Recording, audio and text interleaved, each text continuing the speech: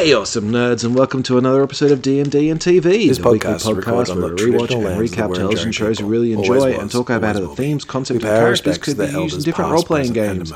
I am your host, Jeremy, and currently unburying millions of E-bucks? I can't even remember what they're called. Anyway, he's buried them in his mother's grave, which is really, really weird. It's my co-host, Afif. Berries. There we go, berries. Berries. E-bucks? E-bucks. I've been looking into some cyberpunk, okay? You could have just said, like, doubloons or, like, something piratey. Anything piratey. No, I went with E-bucks. Which aren't even called that. They're called, like, bennies or something, aren't they? In cyberpunk? Eddies. Eddies. Eddies short for Eurodollars, yeah. Yeah. So eddies, berries. Just call them dollars. What do you think the berry is based on? Like actual berries? I think it's actual berries. I think it's the berry currency system. It used to be maybe that's an actual like tied berry. into like the devil fruit sort of thing, where it's like, you know. Oh yeah, that makes sense. I can see that working quite well, actually. World building. I honestly think that naming your coins is one of the easiest way to world build. Yeah, easily. If you just remember it. That's the tough part. Yeah, if you just go, okay, all gold coins, they're crowns. It's like, cool, you found 200 crowns. It's like, great, you're done. As long as you remember to call it that. They know what to say. I remember, call back to our Arcane series, and when Piltover, they call them, it's like hex, it's like nuts and bolts and things like that for the different, like gold, but I can't remember, I can never remember which one's which, so. Well, hex implies that it's going to be 6. Oh, it's golden hexes, silver cogs, and bronze washers. Oh, so it's just basically gold, silver, copper. Yeah. The usual D&D focus. Yeah, but then you only end up using gold most of the time anyway, so... I really hate that. And I've got a lot of friends, players, who just like, just give me the gold number. I'm like, well, it's 0.2 gold. How's that? You're going to have to break it. What about, would you do like the Harry Potter thing where there's just like some arbitrary number, like it's really confusing, it's like an imperial system? Only if I want to make fun of the British counting system. Because at the end of the day, it's just going to be more work for you personally, for the DM more than anyone else. Yeah, this is why Electrum never caught on. Like, Electrum was actually used as a coin, and that's why it's included. But the fact that it's worth like 2 silver pieces, it's like, well, that's confusing. Yeah. It's like, great, I've got 10 Electrum, that's 2 gold or something? No, it's not even that. It's like 5, I don't know. There we go, math, bad. Let's talk about the episode. Episode 7 of One Piece 2023. The Girl with the Sawfish Tattoo. After striking a deal with a familiar foe to find Arlong, Luffy and his friends set sail for Cocoa Village and learn about Nami's mysterious past. And that's kind of it. They go to the village. Arlong's already there. Arlong betrays Nami. Didn't see that coming. And then Arlong burns the village. But it turns out she was good all along. Yay, Nami wasn't evil. We definitely suspected from the beginning. That's it. Anything to add? I think when it's like, because there's been a bunch of these episodes where they're kind of like two-parters. I think that's most of the episodes, actually, now that I think about it. They kind of blend together in my memory banks. So it's, especially when they have like flashbacks and stuff, it's hard to remember which one was which. Looking at, we'll talk about this more in the wrap-up, but looking a little bit at the other media available for One Piece, specifically the animated version, there is a lot of movie-length episodes of the animated, where it's just like, that just sounds like an episode of a television show, and it's an hour and 40 minutes. And I feel like that's what's happened here. That this is what they would have just like combined into one chapter or one arc of the manga, and now it's live action, so we got to drag it out a little bit and have some establishing shots and whatnot. And yeah, I guess that's fine. I don't have much of a problem with that. It does mean, however, that we kind of get a couple of things in the next episode that are like duplicating this. Like the whole, oh, you might not have watched last week, so I better tell you where we're at. Hey, Arlong, still a fish supremacist. Yeah. I kind of want to side with him. Like, it's difficult to be like, well, his people were enslaved. Like, it seems like it was relatively recent that they were freed. Yeah. And it does seem like humans are kind of jerks to them. Like, I mean, have we seen a lot of that kind of like recent, like bias or anything, or like discrimination? That hasn't really shown that in the show. Like, no, that's true. Well, the only other fishman that we've seen is the one that was employed by Zeph. I feel like maybe is he the only one? Not in any like. That's the only one I remember. That there is might the have been some only one I background remember events. as well. Yeah. So it's difficult to say. It's like we're kind of taking Arlong's word for it, but we're also kind of taking everyone else's. That's the thing, that this is a world populated by a number of different species, but all we see are humans. And where do the other little kind of animal people fall compared to fishmen? Because I mean, he's having this conversation about like being oppressed and stuff, and the guy he's talking to is half mouse. Like, well, is he, or is that just his name? He's got whiskers. I know, but this is just like a stylistic thing, like the ears. I have so many questions. The ears are a budget thing. That's why they don't think it really is. I have so many questions about Captain Nezumi, specifically because his name is Captain Nezumi, which means mouse. Yeah. That's like calling Arlong, like, hi, I'm Captain Fish. Like, someone's going to point out that Arlong means swordfish or something, and that's going to make me look stupid. But I don't care. But yeah, I have a lot of... I don't mind that normally. I do that a lot of the time. I just find some, like... I've got playing a character now who can talk to rats, and his name is literally Rat, but in Gaelic. Yeah. So that's a great way of naming things, but when people pick up on it, you're like... yeah, you're not meant to notice that. It's like in Harry Potter where Sirius Black, oh, it's a good thing he turns into a dog because his name's Sirius, and that's the dog star. It's like, did his parents just like have a premonition? Or Remus Lupin, hi, I'm Wolf. Yeah. Jeez, I wonder why you're a werewolf when you've been named Wolf. Was it nomenclature determinism? It's like the vet that I saw once who was named Robert Barker. Oh, yeah. That's always a good one. That's a good one. Yeah. Anyway, we're just kind of getting off topic with that. Because, as I said, not much I was doing a little cheeky Google search to see if... I thought you might have been. On Nezumi, just to see if, like, there is... I don't think there's, like, a specific kind of, like, race other than... Like, I think there's just, like, human and fishman, yeah. Yeah, so...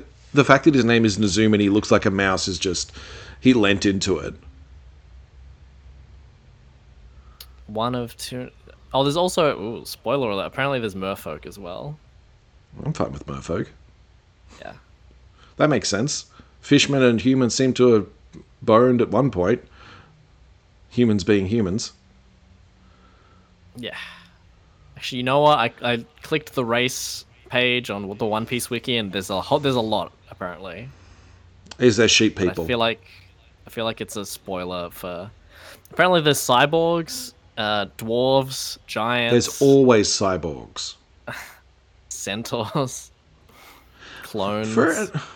One of them is just homies. Is that a race? I have so many questions.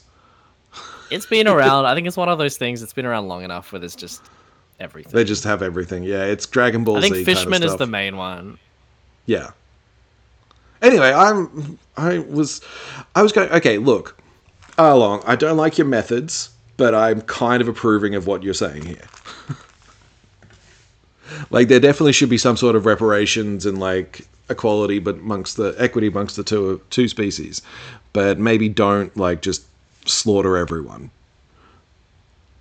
Yeah, I think it's kind of low-hanging fruit in terms of like, oh, like I get where he's coming from, but I don't think they made him very sympathetic in that regard. I don't think it No. was really. Yeah, it was very easy to hate him. Yes, it was. For good reason, because he's hateful. Now, what I really wanted to talk about with Arlong and his big old speech about how we're going to destroy all the humans, how many villains have you had actually have that long a monologue and an explanation of why they're doing what they're doing? I mean, I'll tell you what, D&D players, they love to interrupt monologues. It's true. They love to just interrupt in general. That's also true. I think my party's pretty good about letting me monologue.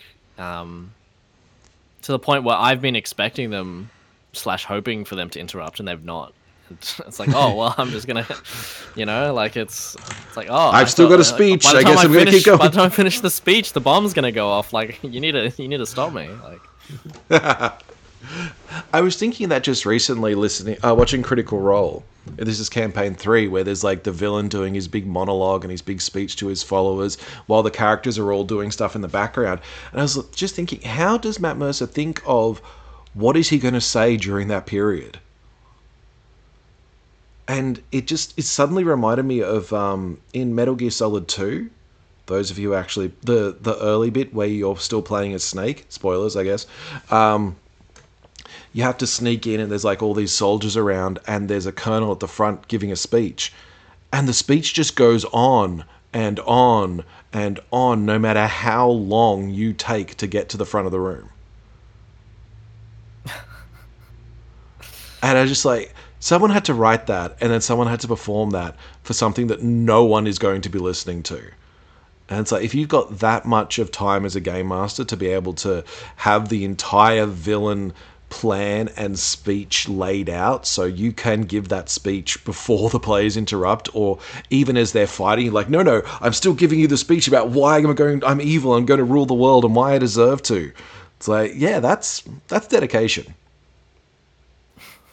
yeah, I guess it's awkward as well, because like obviously a good monologue is like a scripted thing, and kind of ideally a bit rehearsed as well. Which doesn't always. A speech. Yeah. I mean, you could improvise a monologue, but it's not nearly going to be as good, basically. It's true. It's true. I wonder how many villains do improvise their monologues. Like, I had no idea where I was going with the start of that. I guess we're taking over the world now. Yeah, I like how the idea that their plans are just changing based on what they improvised. Like, yeah. I'd love a villain like that. It'd make so much less sense, but also like, be so much easier for me. Hold on to your dinosaurs and drop your pants. Oh, that's right. No, keep your pants down. That's the phrase. Oh, keep your pants down. Yeah, we're going to say that a lot. Get used to it, listeners. Expect the t-shirts sometime next year. Yeah, I appreciated his monologue as well, because it did kind of give him that clear motivation for why he was doing everything. There's a lot of like cliche stuff in this, but that's fine. Yeah. Cliches work. Yeah, that's true. Well, here's a cliche that I want to talk about too. That double cross that he pulls on Nami. I was going to say the gambling. The gambling. The gambling was good too. I love the gambling at the start. I wanted what they won because they cheated. What they almost got found out, but then they did it. Oh my god! Whoa. Well, even down to her yelling, "We don't lie in this. We don't lie about money in this crew." It's like, but we cheat. So yeah, we don't lie about money. Feels like a weird kind of distinction. Yeah, I was like, oh, they that's where they draw the line. Like, well, they've got a code. I don't think they do. Honestly, I don't think there's like a universal code. I think it varies from person to person. It seems like it does. Yeah. From person to fishman. Fishman, yeah. But I like the gambling, because how do you deal with gambling in your game? I just had a recent game where there was a player who was playing a thief and kind of wanted to roll a few NPCs, which I'm usually fine with. But it's like, well, do you want to play the game and like have a little bit of sleight of hand, or you just want to make a roll for it? Do you want to actually like gamble against me and the other players? What do you want to do? Because at some point we can just go to the casino. Yeah, I think there's a risk of, if you like get too kind of granular with it, that it's a little too indulgent for like that player, and it detracts from all the other people at the table who aren't really like, oh, I'm not here to watch you gamble. I know that there are rules about like downtime gambling, which is pretty good as well. I quite like that. Just like over a period of time. Yeah, like carousing rules. Yeah, just like your general kind of like, rather than it being like a specific, hand or game of poker or something, it's more like over this period, how successful were you sort of overall? I like the idea if you're going to heavily go into the role play of it. Like, you're going to have, I don't know, a hand of poker against a villain and loses a hand or something.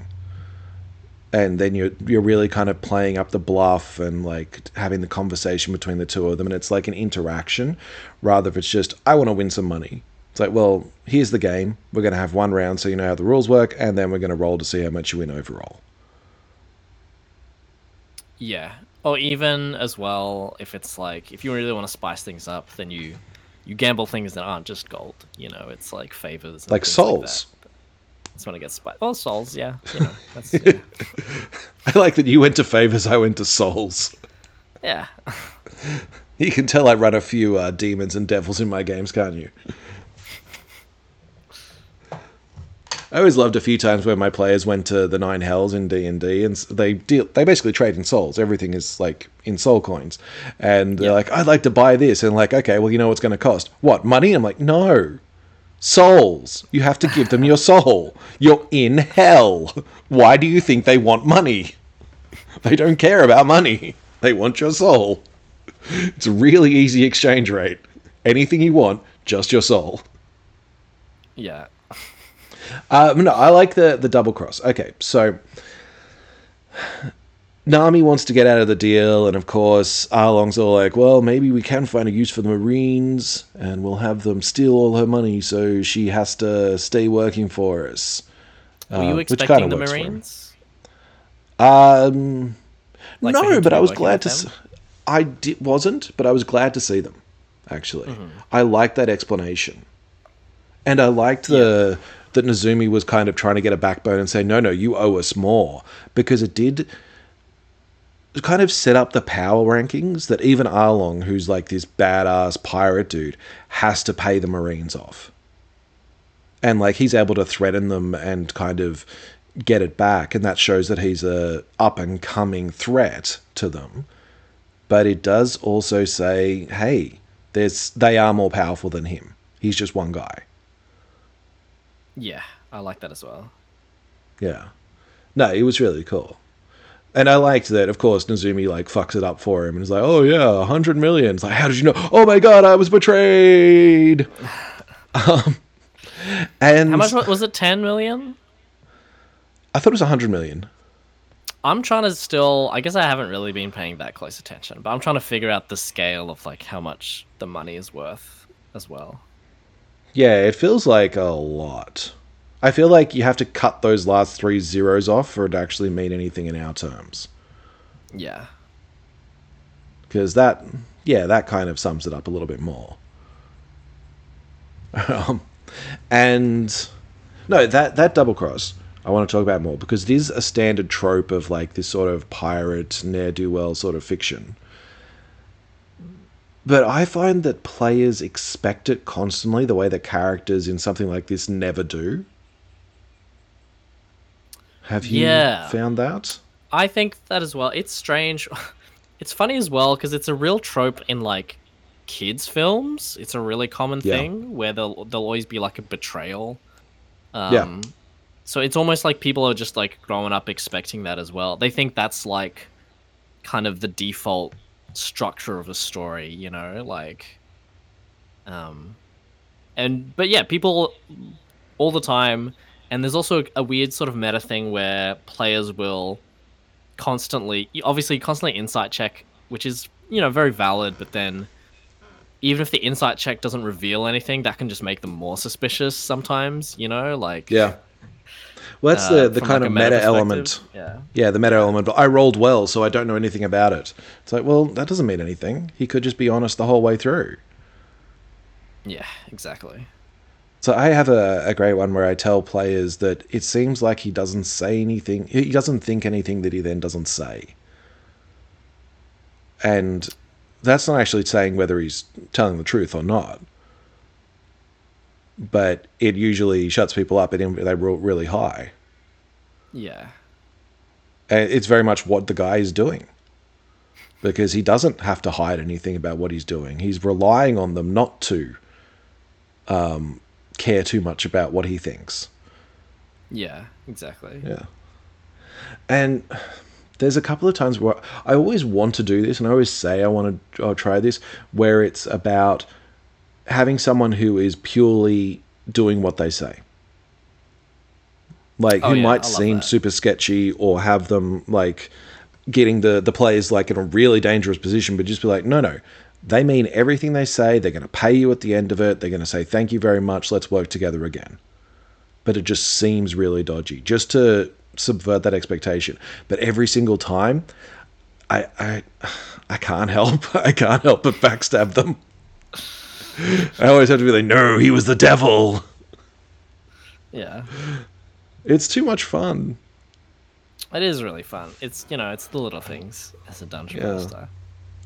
I think it's even better in... Sorry, just to finish that point off for me. I feel like we've just gone so off track. Like, we've barely talked about the episode. There's barely anything in the episode. No, we'll talk about it in a second. There is, I think, in games like Shadowrun, Cyberpunk, where it is a lot more heavily into that, it's a lot easier to have them... No, they're just going to pay you. Because they're never going to expect that. And a game like Blades in the Dark... Hey, I brought it back to Blades in the Dark. Has... It specifically says, do not double-cross them when it comes to paying them the loot. Because so many other things are going to go wrong for them. Just give them this. Like, it really does not matter. They'll lose the money in a million other ways. Yeah. All right, let's go back to the episode. Let's talk about the episode. Let's talk about Nami and her sister. Hot sister. Sure. They got coloured hair, so they're important. But they're not the same coloured hair, so we know they're not related. There was a really funny moment where they would just, like, enter the village and, like, it's like a shot of the villagers, and, like, everyone in the village just has, like, normal, like, brown or black hair. And then you just see, what's her name? Nojiko? No, what was her name? Najiko. Najiko. Or Nichiko. Yeah. I can't remember. Yeah, and she's got, like, cool shirt and, like, coloured hair and tattoos. And it's like, gee, I wonder if that's the girl we saw earlier. And I love that even Luffy's like, hey, where did that girl with the cool hair go? Yeah. Like, they're pointing out all the hair. I'm pretty certain that earlier on, Sanji calls Zoro Spinach Head. Okay. And it's like, yeah, because he's got green hair. Yeah. Of course you're going to make fun of that guy if you're the only person with blonde hair in the world. And I know we've been saying this a lot with how this show is very D&D party, but the fact that Luffy can't remember anybody's name unless they're on his crew. Oh yeah. I love that. Part of me thinks it's like antagonistic, but it's not. He's a beautiful himbo. Yeah. He just has absolutely no clue about any... And it's so very much a D&D player going, I've got it written it down and it says Prolapse. Is that their name? Because I feel like that's not their name. Yeah. I want to say Gravox. I can't even remember who he was talking about. I don't think he remembers Arlong's name. He just kind of goes, Fish Guy. Oh, he remembers him by the end. I'll say that much. Yeah, I bet he does. He does the kind of awkward, dramatic stand there and hold his hands out to the sky. What does he say? Yes, I will. I think there was a really funny moment. No, of course I will. Where like Nami was like, I don't remember what she said exactly, but she said something like, "You don't know anything like about me" or something like that, and he's like, "I don't know." And then I thought he was going to add something else to that, like a follow-up, but he just said, "I don't know." I love every ridiculous line in this, honestly. It was even like stabbing her shoulder, trying to get the tattoo, and just like, Arlong. Oh. And then That's like levels of like Luffy stabbing himself in the face to show how tough he Yeah. was. Like, And then his scream was like, "Of course I will. Of course I will. Of course I will." It's like, I really thought it was going to turn into a musical for a second. Like, it felt like that sort of sweeping suddenly, and we're going to burst into song, and we're going to sing about how amazing it is. We're going to get a beret, and when we hear the people sing, it was going to be great. it still could. You don't know. I would be on board with that. Like, They could it's have a that musical episode. Like, Yeah, I don't want a musical episode. I want a musical series. This would be great. I would watch the hell out of that. Like, they've got all the other stuff. They've got cooking. They've got fashion. yeah, Sure. Yep. I was like, yeah, let's make this a musical too. Why not? I love it. It was great. It gets more ridiculous in the next episode, I remember.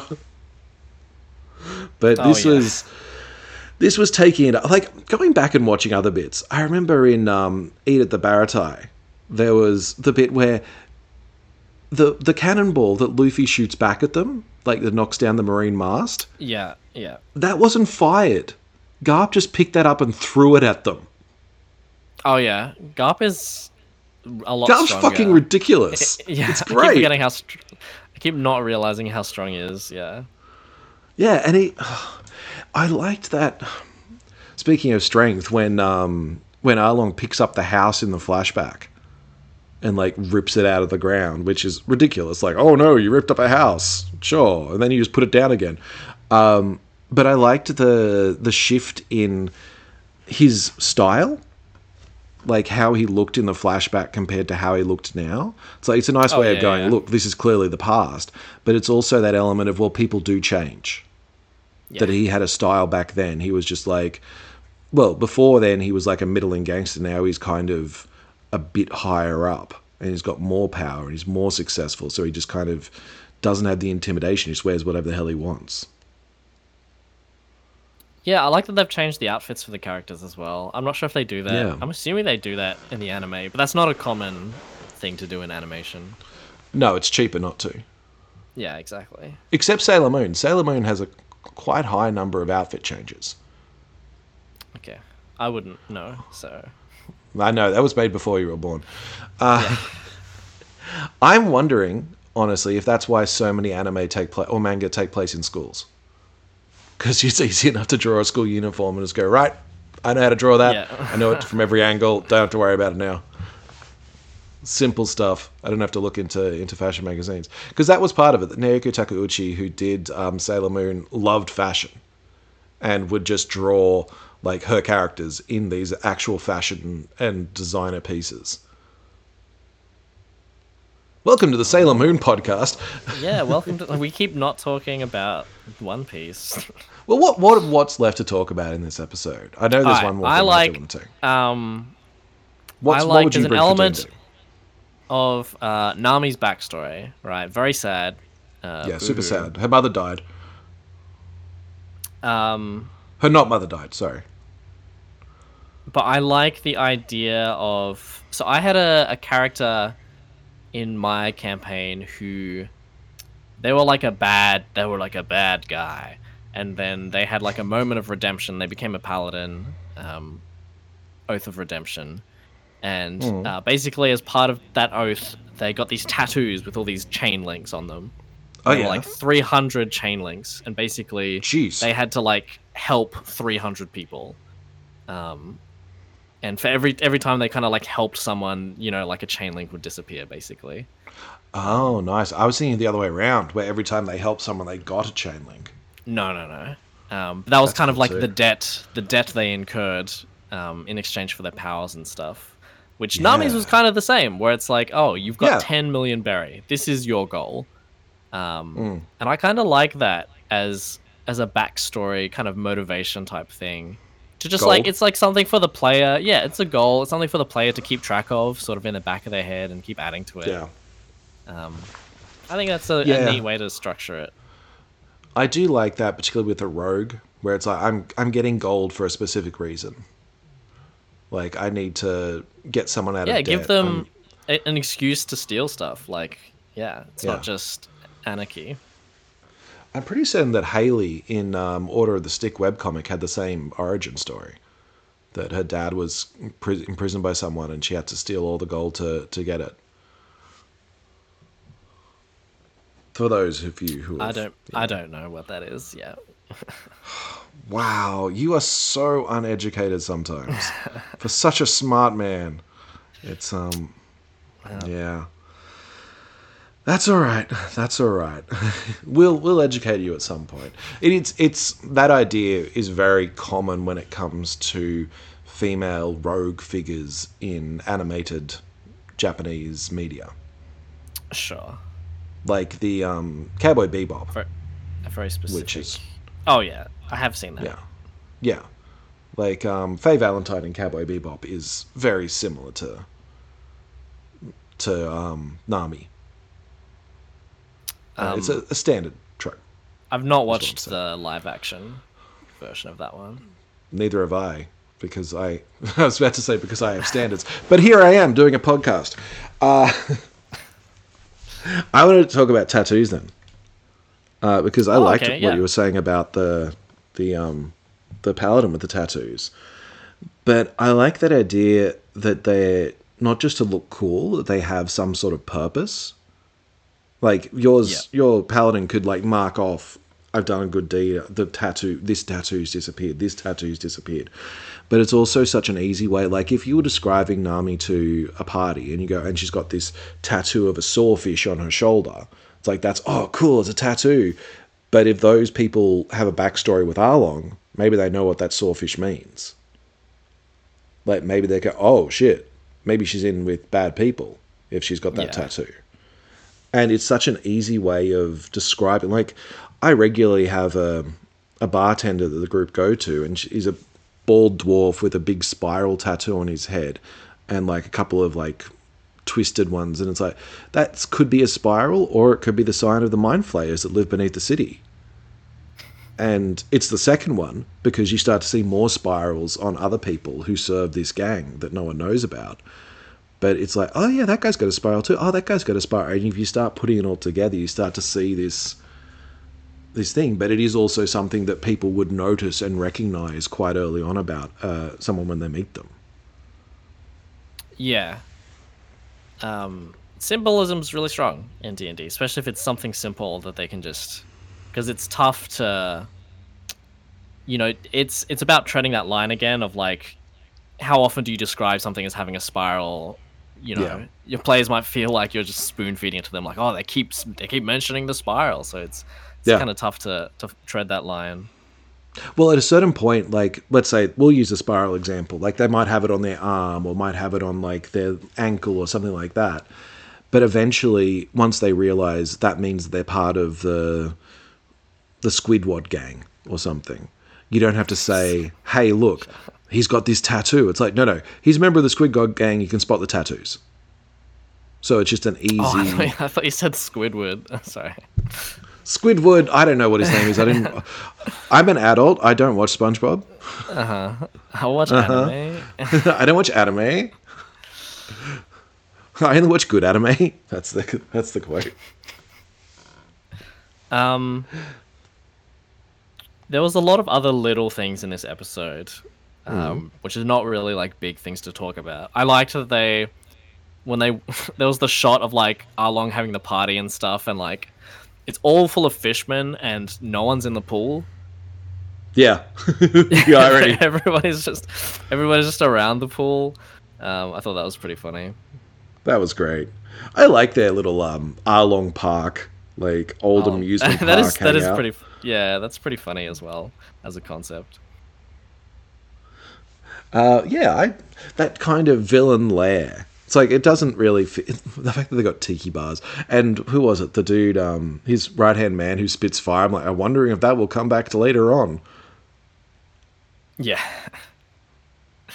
But even when they walked into the village... the buggies, but what they did with Buggy. Oh, yeah. And trapped him there. Cute. That was great. That was a fun little... But that's where I'm confused about his powers, right? Like, why can he not detach from there? Like, well, he can't see it. I don't think he can direct his stuff if he can't see it. Is it a range thing? Like he's too far away, or? I don't think he's too far away. Like he took his ear off and That's true. Yeah, bugged them with it, but he wasn't telling the ear to do stuff. It was just there. that's true. So I think it's a case of he can separate it and it's just kind of there, but unless he can see what it's doing, it's like you could try, but it'd be tricky. Yeah. Yeah, I don't know. Maybe I honestly, Buggy was fun, but he feels a little bit out of place. Like his style is a little bit off the wacky shenanigans that everyone else is doing. Yeah. He's definitely coming back though. He's a recurring. He's like that first villain that the party encounters, and then just keeps showing up every time. Yeah. You know. The fact that he keeps showing up does make me suspect that no one's ever really dead.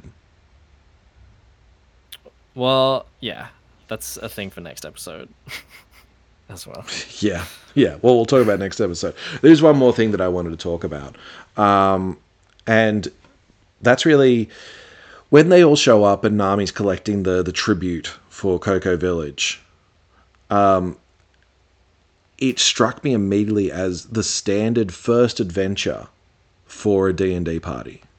That one where there's a group of bandits and they're mean and they're like raiding this town. They're extorting this town and asking protection money. And the party comes in and they're all like, "We can save you." Or the villagers come and say, "Hey, what if we gave you the money instead of the bandits and you can beat them up for us?" It's like that classic, we need a hero It was very story. Yeah, it was very, very classic. And then they did nothing with it, which surprised me. I mean, more so than usual. Like, the villagers didn't go to these strangers and say, "Please help us." So probably because they've had strangers in the past who just got killed. Yeah. Would you go for... Have you tried adventures like that? That standard, we need a hero, but you'll do sort of story? Yeah, it's not like... I'm trying to think. Like, it happens kind of one way or another, you know? Like, I don't think there's a kind of explicit avoiding it. I think it's just the natural way that kind of quests are planned out and stuff like that. It'll just end up like that eventually. You'll run something like that. At a certain point, you're just like, all right, cool, here's a village. It's under threat from something. Go deal with it. Yeah, exactly. Yeah. What else do we need to cover on that one? I don't feel like there's that much. I mean, Redemption of Nami, I guess. There's some stuff that kind of overlaps with the next episode.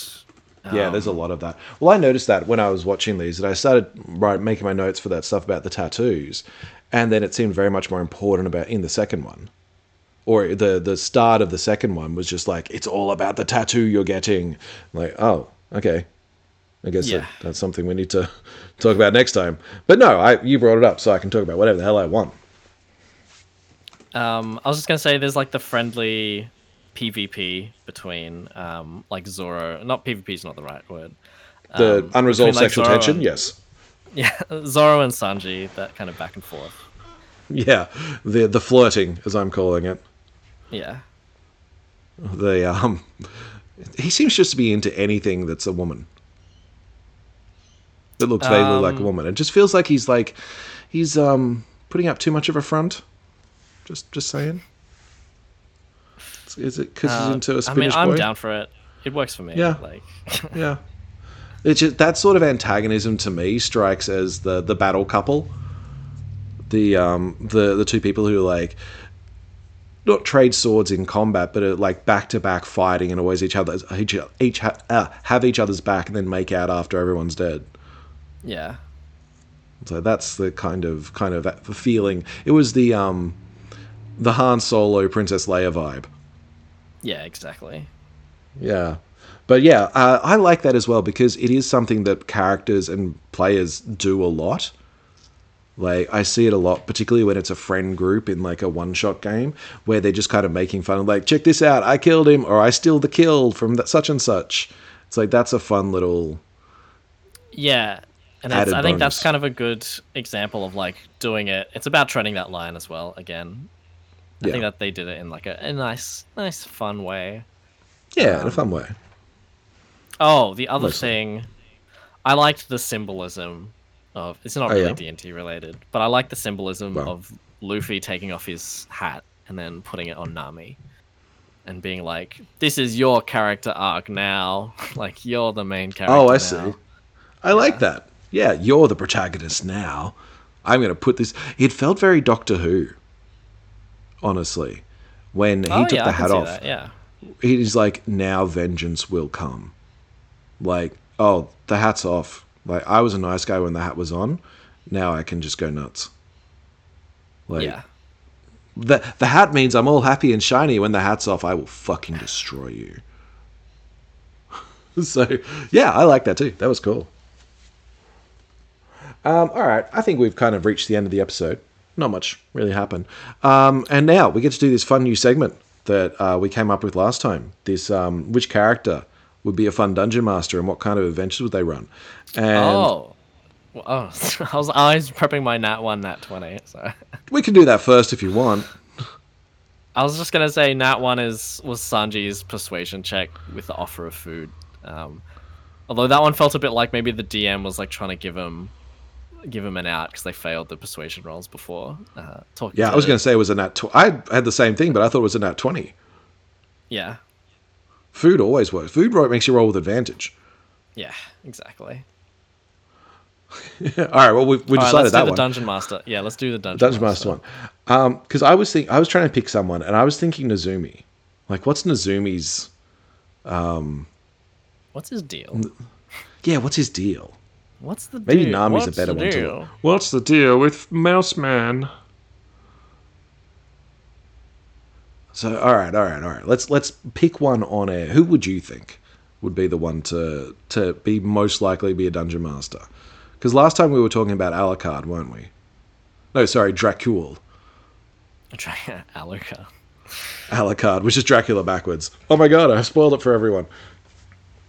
What was his name? Hawkmoor or something? Mihawk. Mihawk, that's right. Dracul Mihawk. Anyway, Dracul Mihawk as a dungeon master would be great. But what about... I'm trying to think, who do we really get a good insight into this episode? I mean, potentially Zeph. Oh, yeah? Yeah, we got a bit of Zeph, didn't we? Because he's weaving a whole tale to what's his face, Admiral Garp. To Garp, yeah. Oh, we left out the whole Garp stuff because it didn't really matter, did it? Nah. Just for reference, Garp is very weak to stake. We all knew that already. Like, yeah. Garp and Zeph have a conversation, and then Kobe finds out where Luffy went. The end. That's it. Yeah. I mean, I did like that storyline where Zeph's like, no, you got to let kids fly and try their own stuff, and we're old and whatnot. But yeah, I think Zeph would have a really cool food theme dungeon.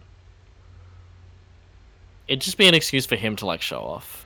He'd be very like self-serving in that sense. I think it'd be really self-serving, but it'd also have lots of like knife traps. Like lots of like cutting blades everywhere and like rooms that heat up with water and all these sort of things. But also you'd have things like the boar he was talking about. It's like everything in this dungeon you can eat sort of atmosphere. Yeah, it's like when nothing the DM is wasted. Has that like specialty knowledge and like none of the players are invested in it, right? But he's like describing into great detail. Like it has all these like homebrew mechanics for cooking and stuff, and nobody else really cares. It's like if you add this in, you get a +1 on such and such. But if you add these 2 other spices, then you get this. It's like I don't care. Just give me the mechanics. Yeah. That Zeph dungeon would be really interesting because he's kind of come to terms with his toxic masculinity. So I feel like any dungeon he made would have a message in there too. Like it'd be a very hidden one, and then he'd get angry at you for not realizing it. I don't think he's come to terms with it. I'll be honest. I think I think he understands that he loves his adopted son. Yeah, sure. I'll give him that. You know who Zeph really reminded me of? Who? I'm going to make you guess. Someone from the Marvel Universe. Yondu. Yeah. That was it. Yondu from Guardians of the Galaxy. Yeah. That I've adopted a kid. I was going to eat you. I was going to get them to... I should have let them have you. Kind of thing. Yeah. And that... Yeah. I like that storyline for him. I did like that as well, yeah. Yeah. So that's Zeph. That's the Zeph dungeon. Maybe that's what I could do for a Patreon. Just have a little dungeon based on each of these characters we do. 4-room Make dungeon. it like a mega dungeon, and Yeah. different rooms. Yeah. Yeah, I definitely have time to do that. That's a thing I can do. Yeah. So anyway, let's wrap up. Thank you so much for listening. You can find us anywhere podcasts are found. You can subscribe, like, and share, which would be really great to get us out to more listeners. Telling friends is the best way to do it.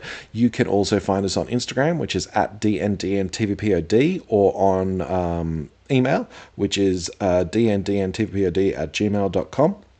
You can find me personally on Instagram at Talaman83, TALUMIN83, which is really cool because I never post there anymore. What else? We are brought to you by Masters of Alchemy, the premier game mastering service in all of Melbourne.